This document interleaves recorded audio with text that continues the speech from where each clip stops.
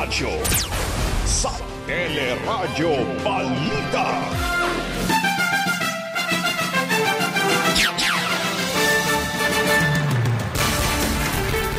Pagsusuot ng dobleng face mask, inirekomenda ng ilang eksperto kapalit ng face shield. NCR nakaka-recover na sa hawaan dulot ng Delta variant ayon sa Okta, pero DH tutol na ibaba sa Alert Level 3 ang Metro Manila. Net satisfaction rating ni Pangulong Duterte bumaba sa pinakahuling SWS survey. Pagpapalaya kay Julian Ongpin, kinwestiyon ng pamilya ng artist na si Brie Honson. 2 araw na public viewing ikinasa. Nominasyon sa pagtakbong Vice President, pirmado na ni Pangulong Duterte. Vice President Leni Robredo, hinimok naman ang magdesisyon para sa halalan. Sa Showbiz Spotlight, Inigo Pascual, puspusan na ang paghahanda para sa kanyang Hollywood musical series. At yan po ang ulo ng mga nagbabagang balita ngayong pong araw ng Biyernes, September 24, 2021. Tuloy pa rin ang aming paglilingkod sa pamamagitan ng Teleradyo, TFC, Sky Cable, Channel 36 at iba pang cable provider. Ako po si Joyce Balancho. Napapakinggan din ang Teleradyo sa ABS-CBN Radio Service App, ABS-CBN News App at live streaming sa iWant-TFC, news.abs-cbn.com at sa Facebook at YouTube channel ng ABS-CBN News. Sa pangalan ni Kabayang Noli De Castro, ako si Robert Mano. At sa detalye ng ating mga balita ngayong pong umaga, doblehin ang face mask. Ito po ang rekomendasyon ng mga doktor matapos paboran ang pahayag ni Pangulong Rodrigo Duterte na huwag nang magsuot ng face shield sa labas o sa open areas. Ayon kay Philippine College of Physicians President Dr. Maricar Limpin, ang pagsusuot ng dobleng face mask ay dagdag na proteksyon laban sa banta ng Delta variant kung hindi na magsusuot ng face shield. Kung talagang gusto nating alisin yung face shield, then we need an additional barrier, lalo na sa ganitong panahon na ito, no? I would like to recommend na kung walang face shield, dapat gumamit tayo ng 2 face mask. Sa panayam ng Teleradyo, nagpaalala naman si Dr. Limpin na importanteng N95 ang gamiting face mask laban sa virus. Between the mask na gagamitin, ang pinakamaganda talaga yung N95 kasi yung pores niya, no, masyadong maliliit, no, it will prevent yung entry, mapiprevent niya yung mahinga mo, yung virus. Sinabi naman ni DILG Undersecretary Epe Maco Dinsing na nakatakda namang maglabas ng kagawaran ng panuntunan hinggil sa pagsusuot ng face shield. I-define natin yung mga lugar na considered crowded. So halimbawa, ang palengke ay may mga palengkeng open area pero considered crowded. So i-define po natin itong mga crowded areas. In other words, we will be very specific kung ano itong mga crowded areas. Nilinaw naman ni DILG Undersecretary Jonathan Malaya na hindi pa mandatory at inaaral pa po ang mungkahing isuot na parang ID ang vaccination cards. Isinailalim po ng IATF sa GCQ with heightened restrictions ang Abra, Baguio City at Bohol. Habang ipinaba naman sa GCQ mula sa dating MECQ ang status ng Ilocos Norte. Epektibo ngayong araw ang bagong classification na tatagal hanggang September 30. Sinabi ni Presidential Spokesperson Harry Roque na sa ilalim ng GCQ with heightened restrictions sa Abra, Baguio at Bohol, papayagan ang 20% na indoor dine-in at 50% naman sa alfresco o yung outdoor dine-in services. Bukas din ang mga salon, barbershop at spa sa 30% kapasidad at papayagan din ang 30% na outdoor tourist attractions basta't susunod sa minimum public health standards. Mga kapamilya, umabot na po sa mahigit 2,434,000 ang mga kaso ng COVID-19 dito po sa ating bansa. Ito ay matapos madagdag ang nasa 17,411 na bagong kaso kahit 3 laboratorio ang nabigong magsumite na kanilang datos. Sa nasabing bilang, 37,405 ang namatay habang mahigit 165,000 pa ang active cases. Patuloy naman ang pagtaas ng kaso ng COVID-19 sa ilang lugar sa Hilagang Luzon. Sa Benguet, sinabi ni Vice Governor Melchor Johnny Wagis na puno na ang temporary treatment and monitoring facilities kaya gumagamit na ng tent bilang emergency room. Nananawagan din ito sa publiko na huwag munang ituloy ang planong pagbiyahe sa Benguet. Kung pwede po, itantan muna ang pag-travel dito sa Benguet. Itong mabilis ang pagtaas ng kaso ng COVID for our safety din naman po. Mahirap naman po. Baka kayong mahawaan o kayo ang maghawa sa amin dito. So, kung pwede, huwag muna yung travel natin. Sa Isabela naman, hindi muna tatanggap ng pasyente ang Kawayan District Hospital simula sa October 1, malibang na lamang sa extreme emergency cases. Sa Tuguegarao, pinalawig ang MECQ hanggang sa katapusan ng buwan dahil sa pagtaas ng mga kaso ng COVID-19. Sa Batanes, umabot na sa 250 ang active cases kung saan pinakamarami sa Basco. Ayon kay Governor Marilu Cayco, ang naitatalang kaso ang pinakamalalang naranasan ng probinsya. Noong mga nakaraan ay paisa-isa lang, padala-dalawa lang. At karamihan pa noon ay walang symptoms. Sa positive sila pero walang symptoms. So, madaling i-manage. Sa tingin ko kasi ang bilis ng hawaan Parang maya mayroon po dinadala dyan sa hospital for testing. So, tingin ko dyan parang Delta variant yan. Pero hindi pa namin na-confirm. Kung tumataas naman ang mga kaso sa ilang probinsya, bumagal naman ang pagkalat ng virus sa Metro Manila, Cavite, Laguna, Bulacan, Cebu City at Davao City. Para sa Octa Research Group, nagsimula nang makarecover ang Metro Manila sa hawang dulot ng Delta variant. Ang nakita natin sa mga ibang bansa na nakaranas ng Delta variant surge tulad ng India, ng Indonesia, after na nakaranas sila ng surge ng Delta variant, hindi na ulit sila nagkaroon ng resurgence or ng spike. Ibig sabihin, nung nakontrol na nila yung Delta variant, yun na yung endgame ng Delta variant sa mga bansa na ito. Ganyan rin yung inaasahan natin makita sa Pilipinas. Pero kahit bumaba na ang mga kaso ng COVID-19 sa Metro Manila, iginigiit na Department of Health na masyado pang maaga para magbaba ng alert level. Ayon sa kagawaran, hindi pa dapat ibaba sa alert level 3 ang NCR dahil kakasimula pa lamang ng pilot alert level system. Problemado pa rin ng maraming ospital ang kakulangan ng health workers. Ang Cagayan Valley Medical Center nasa 98% pa rin ang utilization rate habang mahigit 50 health workers ang may COVID-19. Sa panayam ng teleradyo, sinabi ni Dr. Glenn Bagao na nadagdagan ng oxygen tank sa ospital pero wala pa ring supply ng tocilizumab. Lumaki po ang demand, no? Kaya dapat palakin din natin ang supply natin. Pero ngayon, dahil nga kulang po yung supply ng ating generating plant, kami po ay nag-purchase, no, ng 300 additional tanks. Ang problema lamang po sa gamot, no, 4 na buwan na po kaming walang supply. Nananatili rin puno ang emergency room at ICU ng St. Luke's Medical Center. Ayon kay Dr. Art de la Peña, 175% ng okupado ang mga kama, bukod pa sa ilang critical patients na naghihintay sa emergency room. Bukod sa kakulangan ng kwarto, problema rin ng ospital ang kakulangan sa health workers. Kami ho ay punong-puno doon sa emergency room. Titingnan namin kasi kung kinakailangan silang i-admit, walang paglalagyan. On a day-to-day basis, nakapila sila doon sa emergency room. Ginagamot na.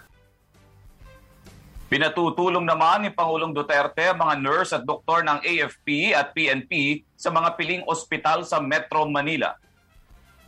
I am ordering the Medical Corps of the Armed Forces of the Philippines and the Philippine National Police Chief, if you are listening to me now, please place your human resources on ready, on deck. Because talagang, alam mo, yan talaga ilan ang madali kong maasahan. Patuloy namang naghahanap ang AFP ng karagdagang health workers sa mga probinsya na maaaring i-deploy sa Metro Manila. Problemado ang ilang lokal na pamahalaan matapos tamaan ng COVID-19 ang ilang miyembro ng vaccination team. Sa Cavite, sinabi ni Imus Mayor Emmanuel Maliksi na kabilang sa tinamaan ng virus ang head ng isang vaccination site habang siya pa ang nagpositibo sa antigen test. Net po namin na aming isang vaccination site ay positive team po ngayon. At nung nag-antigen test po kami, siya po agad yung mga nasa vaccination team po namin ang positive sa antigen. Para matiyak ang tuloy-tuloy na pagbabakuna, naghahanda na ang pamahalaan at mga paaralan sa planong patulungin ang graduating nursing at medicine students sa vaccination program. Pero nilinaw ni Dr. Kesia Rosario ng National Vaccination Operations Center na voluntaryo ang paglahok sa programa at kailangan ng parehong consent ng estudyante at magulang. Kasi yung nag-clerkship at saka yung nag-internship, may rotation naman talaga siya sa community. Kung ano lang yung requirement, no, for the community rotation, yun yung maximum period na pwedeng mag-volunteer yung students, 8 hours a day lang po. Maaaring maitalaga ang estudyante sa vaccinator at health screener, gayon din sa registration at observation.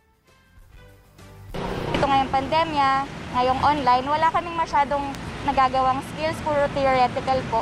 Kaya pagdating ko sa bakuna center, madami po ako natututunan na pwede kong i-apply po pagdating po ng pagdodoktor namin. Sana pag papavolunteer po kami, at least bibigyan naman kami ng assurance pag kami yung nagkasakit na mababayaran po sana hospital bills namin. Sa ngayon, mahigit 19.3 million na ang fully vaccinated sa bansa, habang 23.2 million ang nakatanggap na ng unang dose ng bakuna. Dumating na sa bansa ang halos 729,000 doses ng Pfizer vaccines na binili ng pamahalaan. Mahigit 51,000 ang lumapag sa Cebu City habang 677,000 ang dumating sa NAIA. Sa datos ng National Task Force Against COVID-19, Metro Manila pa rin ang nakatanggap ng pinakamalaking alokasyon ng COVID vaccine simula noong September 1.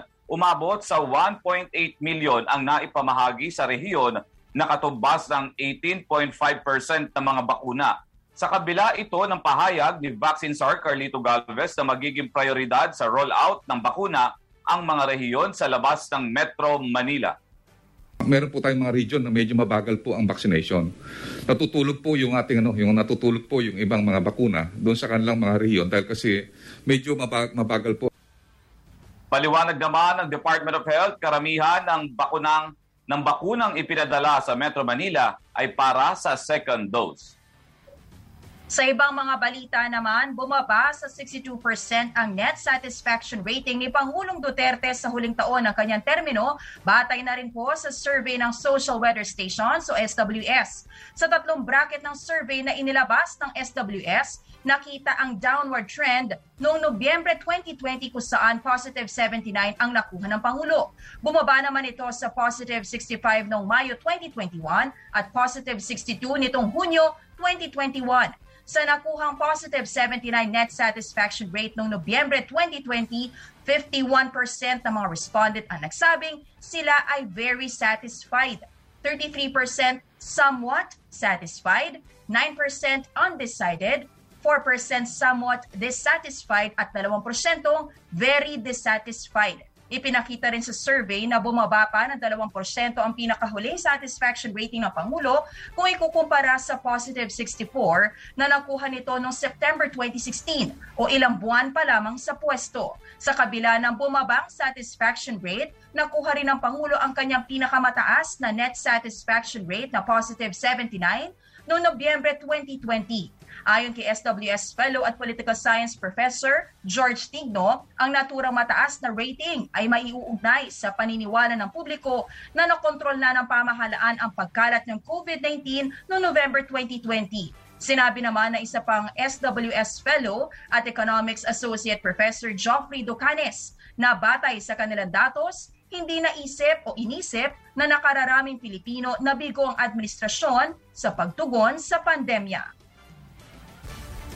Nilagdaan na ni Pangulong Rodrigo Duterte ang Certificate of Nomination and Acceptance para tumakbong Vice President sa halalan 2022.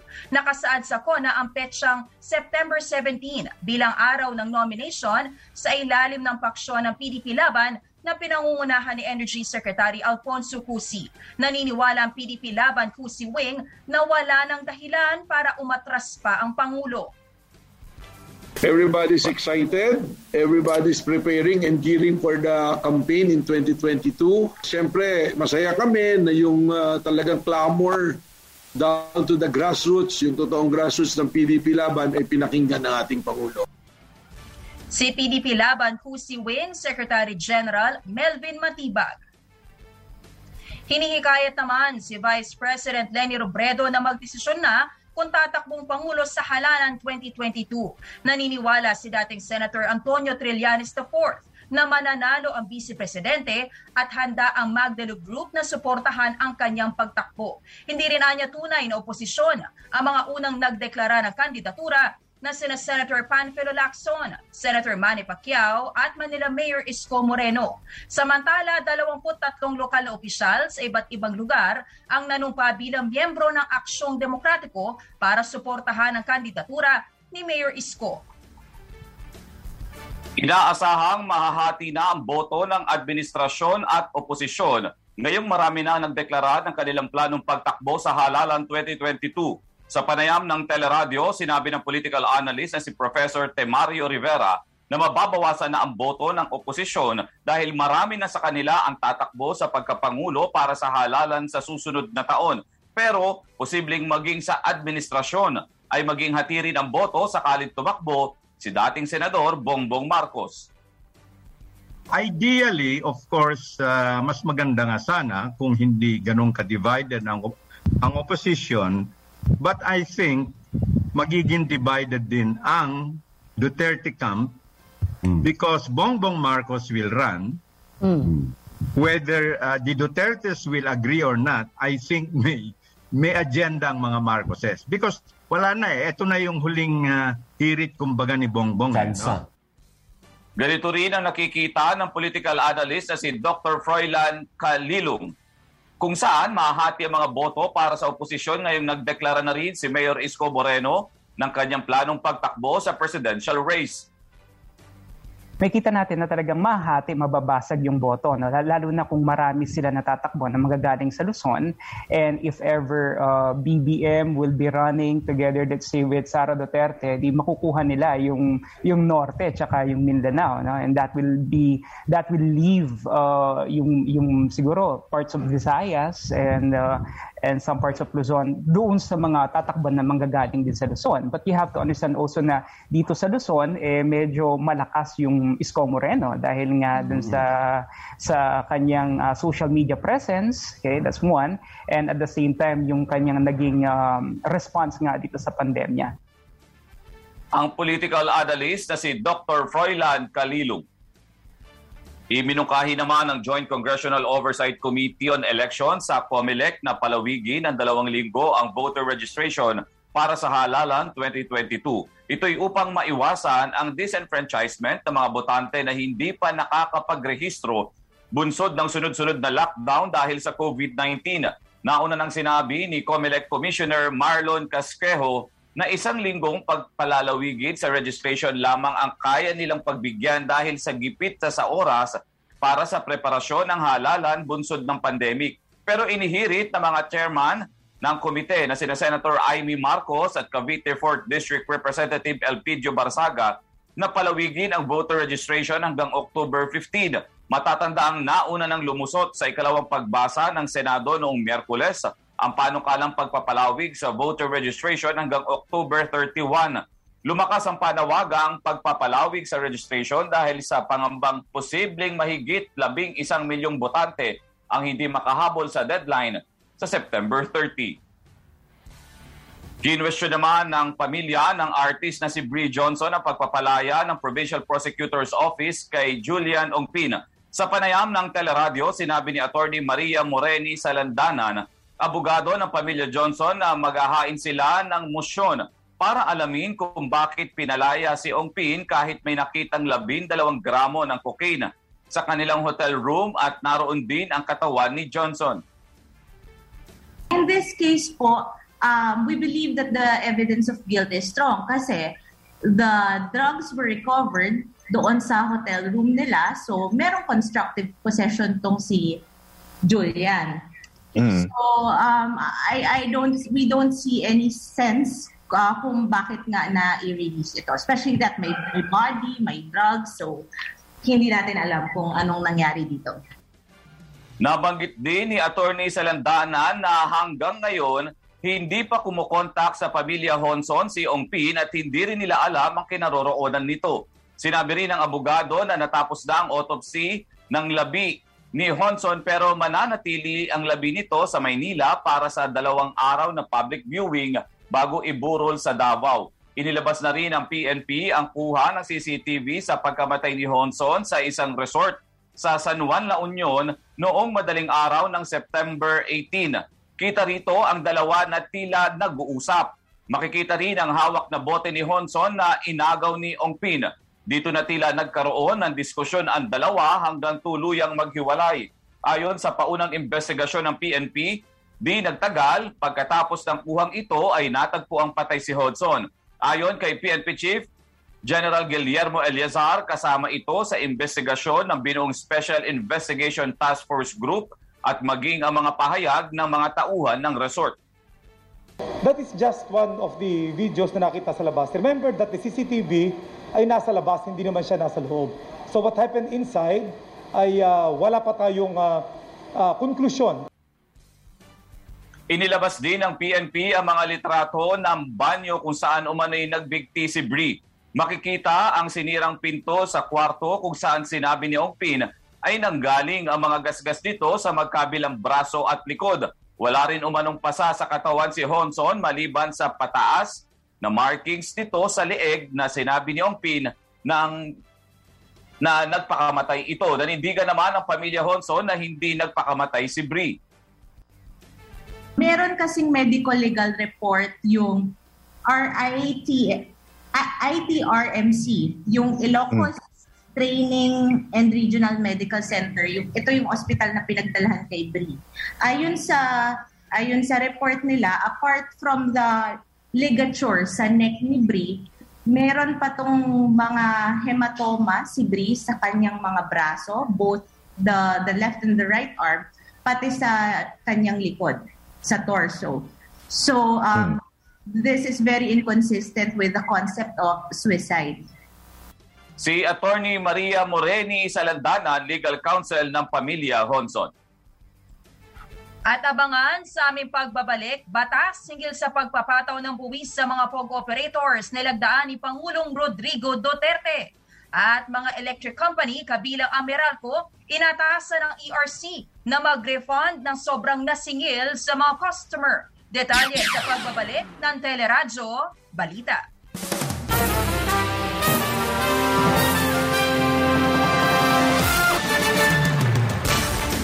Nagbabalik ang Teleradyo Balita at sa oras po na 7:30 makakausap po natin sa programa si Professor Guido David ng Octo Research Group. Good morning po Professor David, Joyce Balancho at Robert Mano. Hi, good morning Joyce and Robert.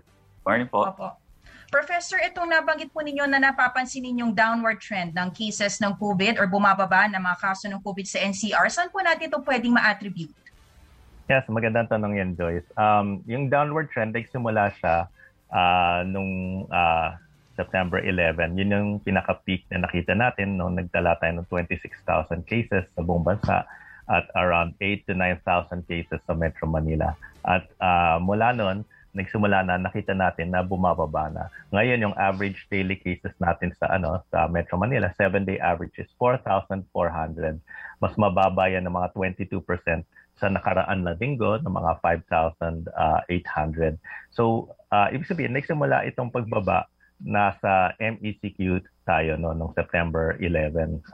Sabi natin, September 12, nagsimulang pababa na yung bilang ng kaso. Pero nagpapatuloy pa rin naman siya kahit nagpalit na tayo ng restriction. So masasabi natin, nakatulong naman yung ating ECQ, MECQ nun kasi doon na nagsimula yung pababa ng bilang ng kaso. At pero sa ngayon, nakakatulong pa rin naman yung granular lockdown natin. Basta effective yung implementation natin. At isa pa, siguro nakakatulong din yung pagbabakuna natin. Marami na tayong nabakunahan ng mga kababayan lalo na sa Metro Manila at sa mga ibang regions. So nakakatulong ito dahil mas mataas na yung level of protection ng mga kababayan natin na bakunada na. And siguro finally, isang punto lang na siguro dahil yung threat ng Delta variant ay alam ng mga kababayan natin, siguro nagdoble ingat din yung mga kababayan natin kasi syempre ayaw natin makuha naman natin yung Delta variant. Ito po magpapatupad na Alert Level 4, seemingly mas maluwag po ito sa MECQ, no? Kasi yung nagbigay po tayo ng greater mobility sa mga tao. So anong projection ng Okta dito sa 2 weeks na to na pagpapatupad ng granular from our gains na bumababa ang kaso ng NCR? Posible po ba makitaan ng pagtaas? Well, posibleng makita ng pagtaas, hindi natin masasabi sa ngayon. Pero so far, ang nakikita natin ay pababa naman yung bilang ng kaso at patuloy na bumababa.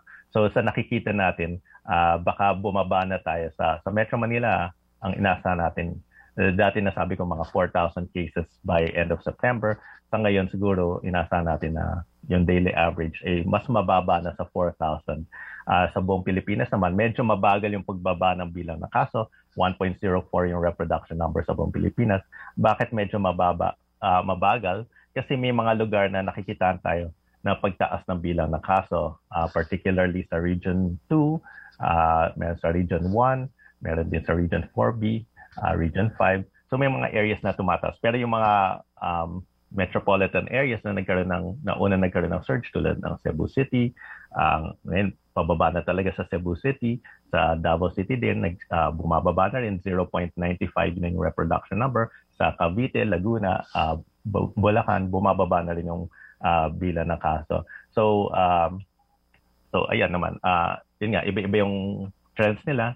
So yung projection natin nakadepende sa mga iba-ibang trends, pero nakikita natin, ayun nga, baka by end of September, mas mababa na. Pero hindi pa ganun kababa, Joyce, na talagang magiging kampante na tayo. Sana naman, remind natin mga kababayan natin na mataas pa rin yung bilang ng kaso, puno pa rin yung mga hospitals. Kailangan pa rin yung patuloy na pag-iingat at pagsunod sa mga health protocols. Nabanggit po ni Secretary Roque kahapon sa press briefing, he's looking forward to a merrier Christmas. Kumbaga baka mas maluwag tayo pagdating ng Pasko. Anong tingin nyo dito sa inyong projection? Possible po ba na mas maluwag, no, ang ating quarantine status or alert level pagdating po ng December?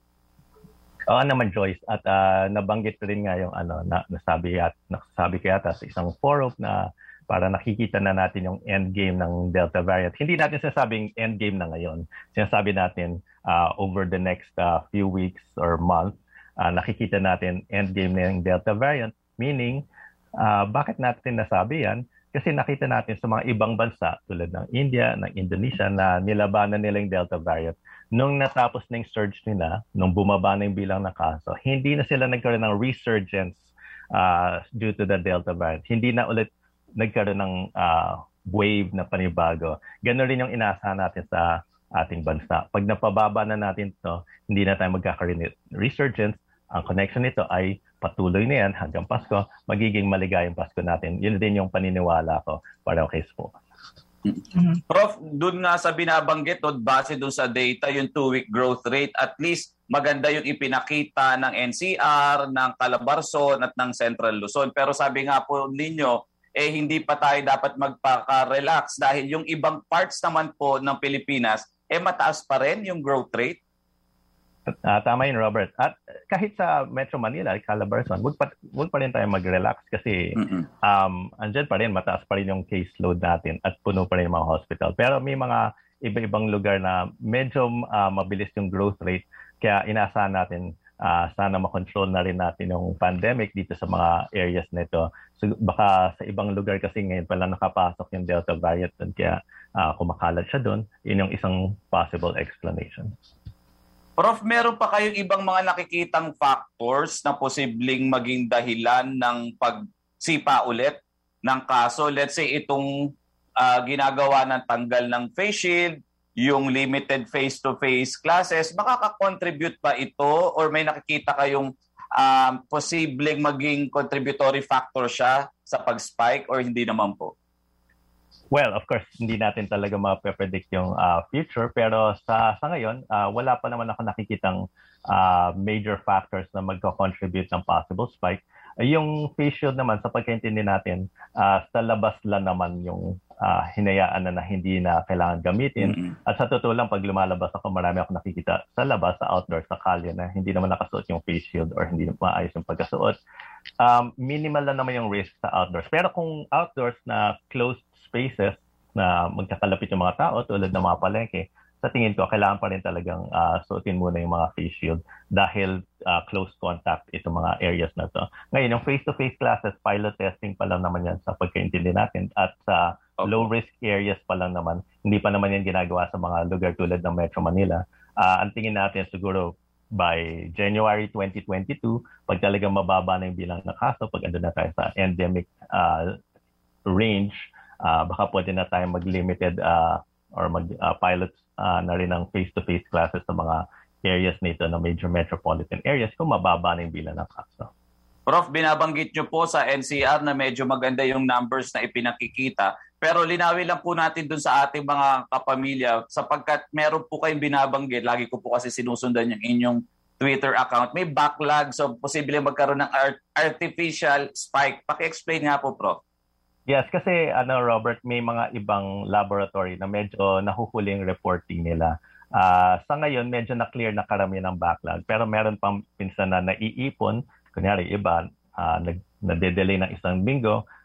Pag binuhos nila yan, pag nag-update sila ng report at sabay-sabay pumasok yung datos na yan, minsan tatas bigla yung bilang ng kaso. In fact, akala ko baka kahapon pumasok yan kasi nakita ko para nag-clear ng ibang backlog. So maaari mangyari yan ngayon, mamaya, or baka bukas. Hindi ko mape-predict kung kailan nila ipapasok sa data yan. So maaaring magkaroon ng pagtaas ng bilang ng kaso ng konti. Pero temporary lang yon. Ang nakikita nating overall trend ay pababa naman ang bilang ng kaso. And magandang balita yan. At Prof, siguro panghuli na lang, bigyan natin siguro ng reference yung ating mga kababayan na what to expect at kahit na ganito na medyo may downtrend ng kaunti, hindi pa rin dapat na mag-relax. Tama yan. Kailangan talagang mapaliwanag natin na ang ibig sabihin natin gumaganda sitwasyon ay nagkakaroon na ng pagbaba ng bilang na kaso, mas maganda yan kaysa tumataas. Pero kahit bumababa yung bilang ng kaso, mataas pa rin. Ang sinabi ko nga, ang average natin nasa mga 18 to 19,000 cases, mataas pa rin yan. Marami pa rin kaso yan. Pag may magkakasakit at kailangan ng hospital, puno pa rin yung mga hospital.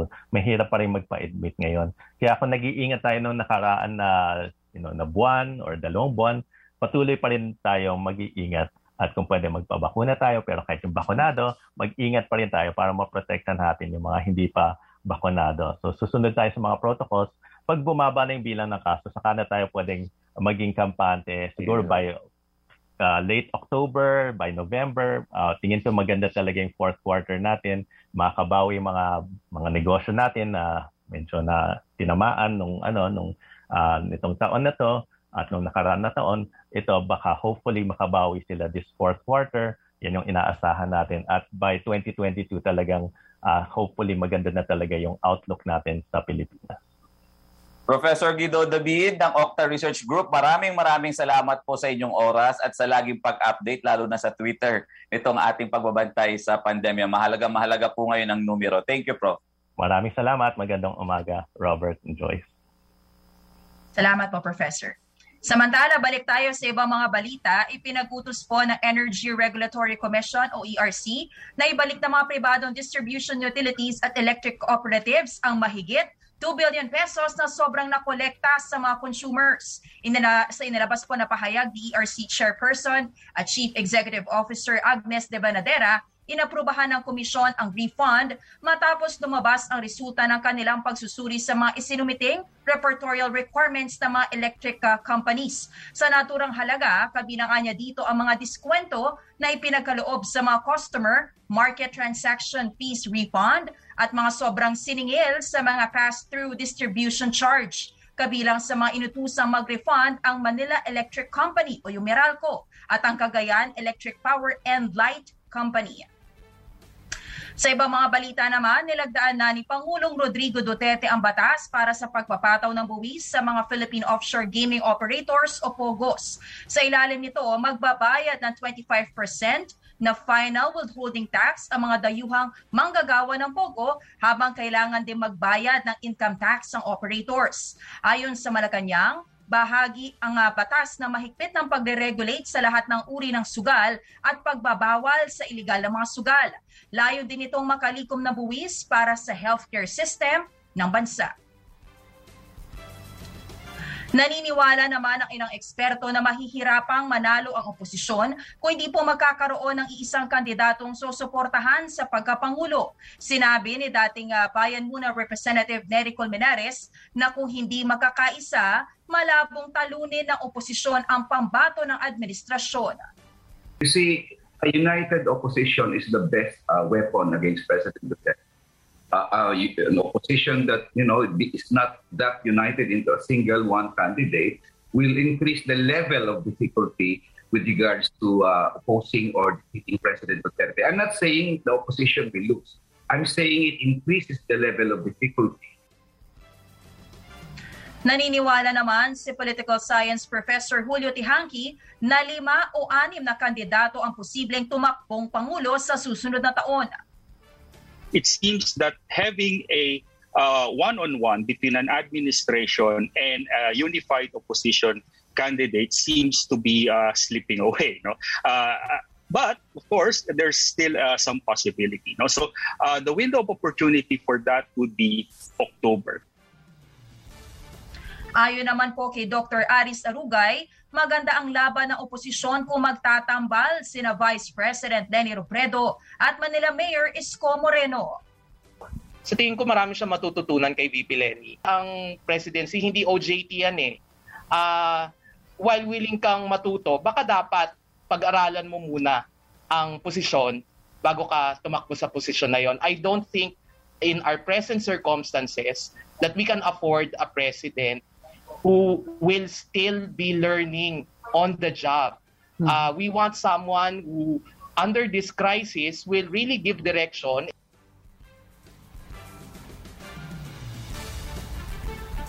Samantala po, makakausap natin ngayon si Baguio City Mayor Benjamin Magalong. Mayor, magandang umaga po, Robert Mano at Joyce Balancho sa programang Teleradyo Balita. Mayor?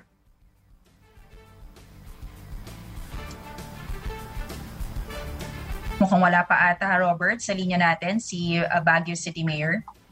Balikan na lang natin, Joyce.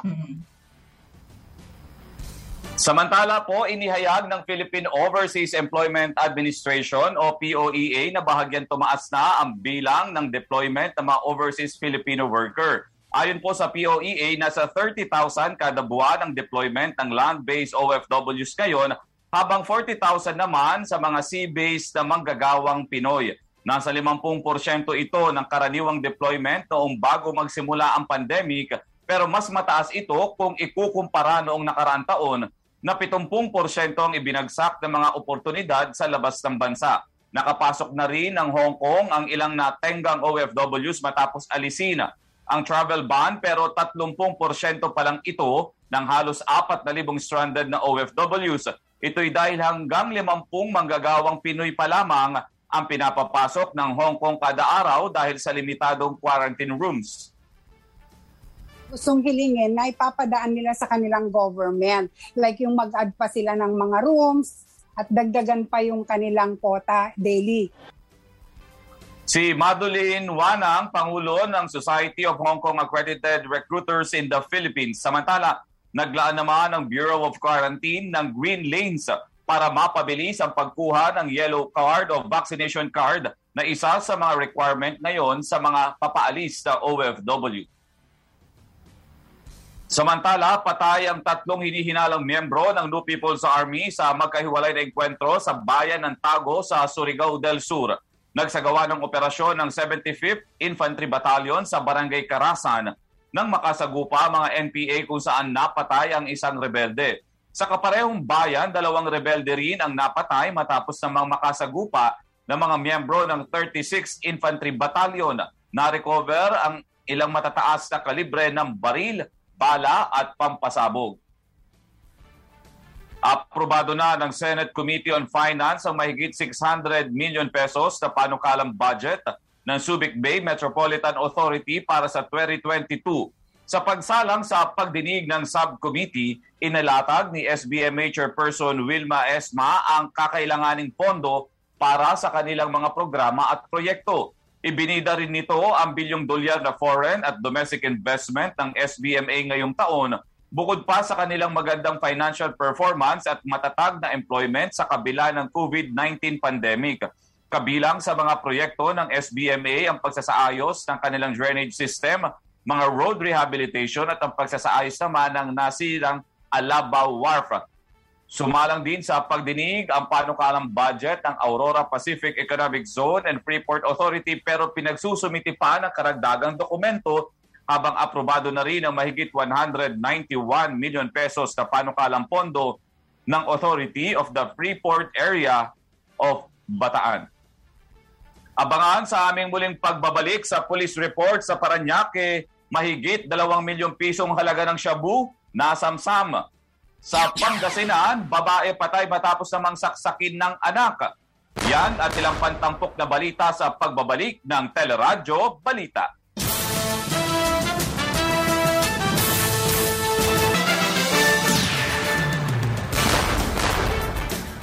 Nagbabalik ang Teleradyo Balita sa oras na 7:50 ngayong umaga.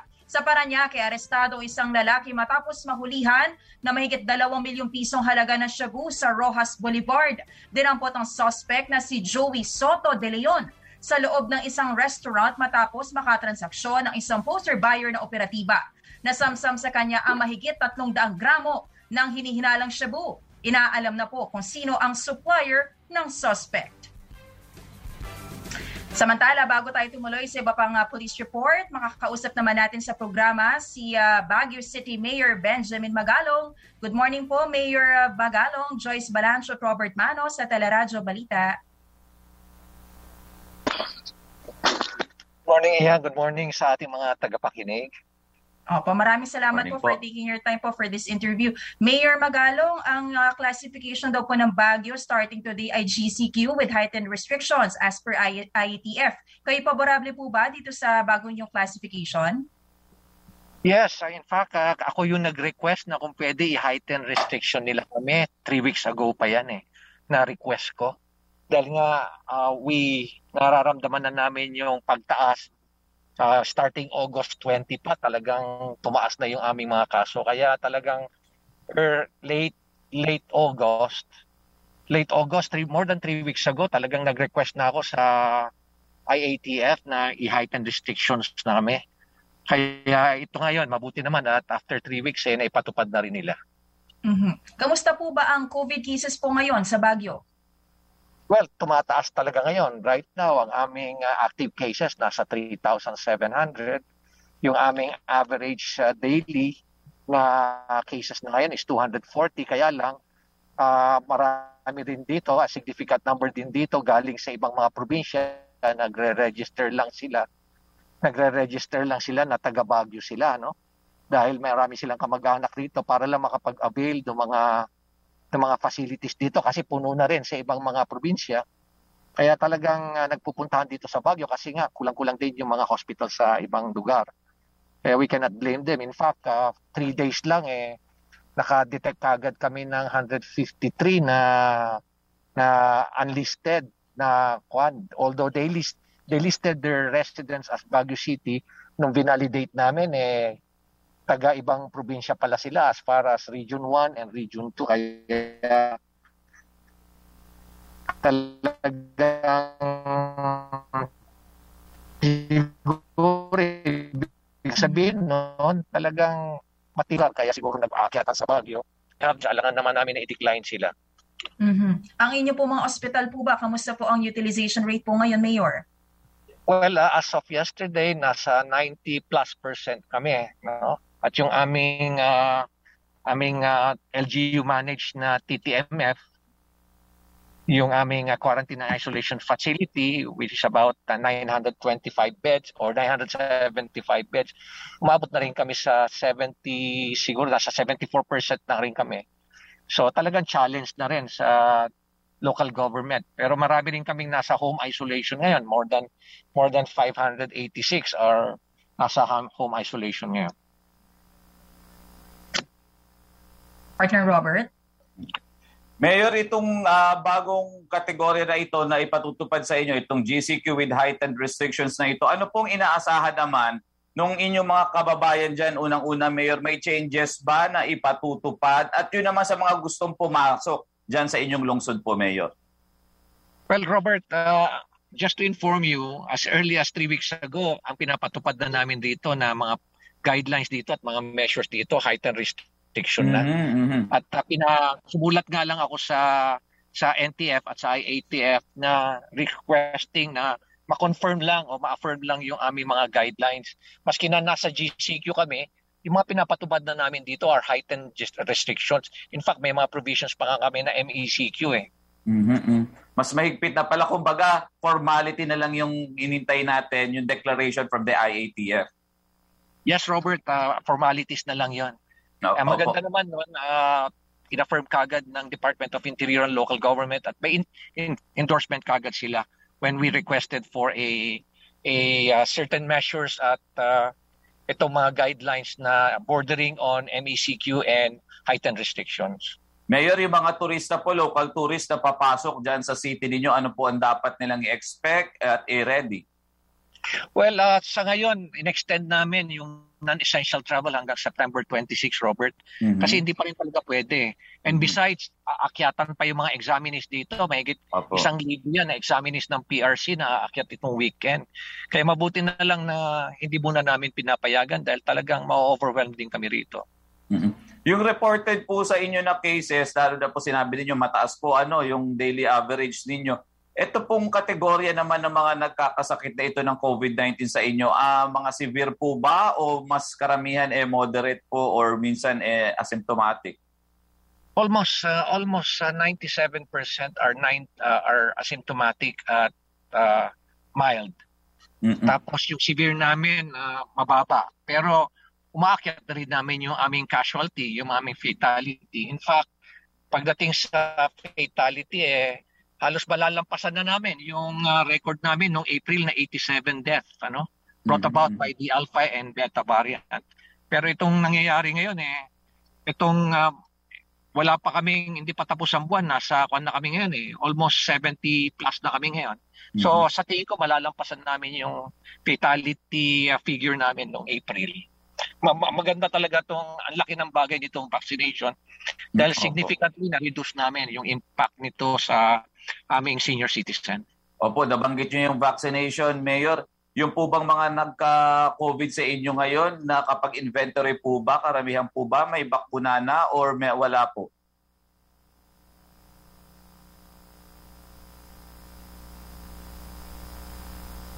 Mayor?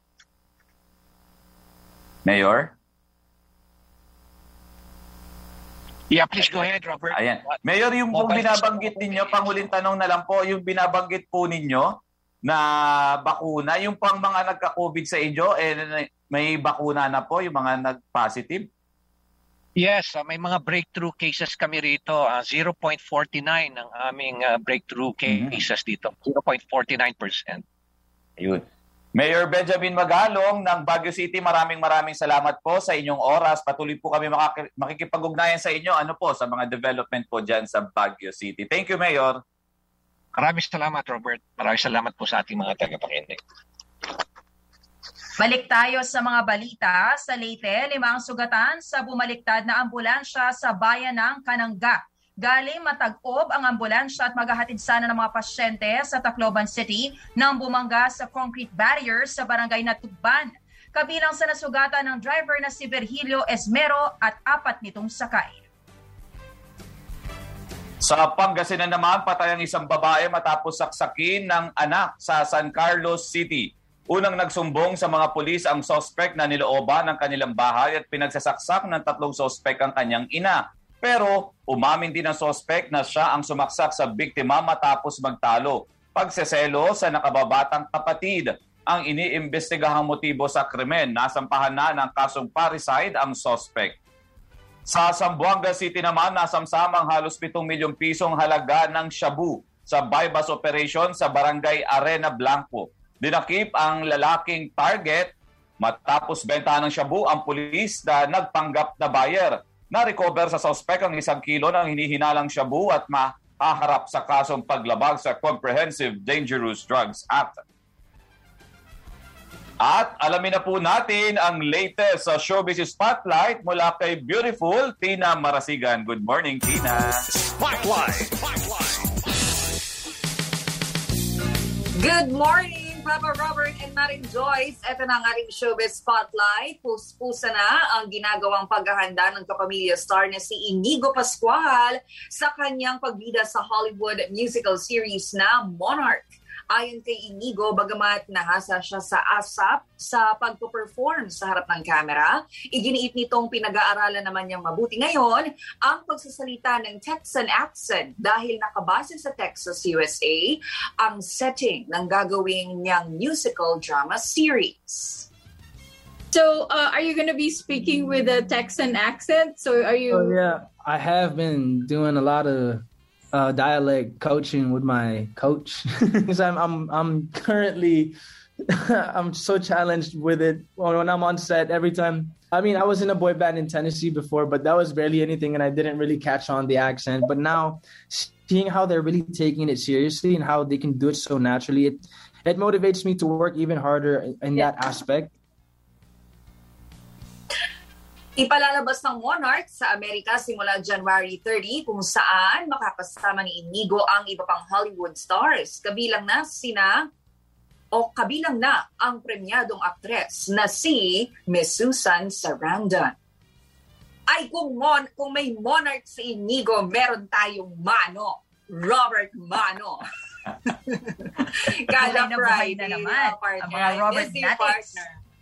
Robert Natics, yan ang sinisigaw namin ni Maring Joyce at ng buong sambayan ng Teleradyo. Mas idol ko kayong dalawa.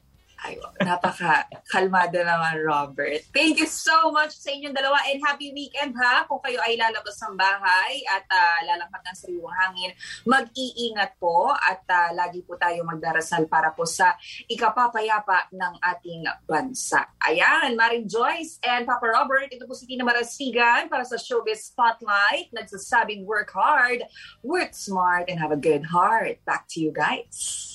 Maraming salamat, Tina Marasigan. At yan po mga nagbabagang balitang itinampok sa Teleradyo Balita ngayon pong September 24, 2021. Ako po si Joyce Balancho. Muli po sa pangalan ni Kabayang Noli De Castro, ako si Robert Mano. Tutok lamang po kayo, susunod na ang programang Kabayan.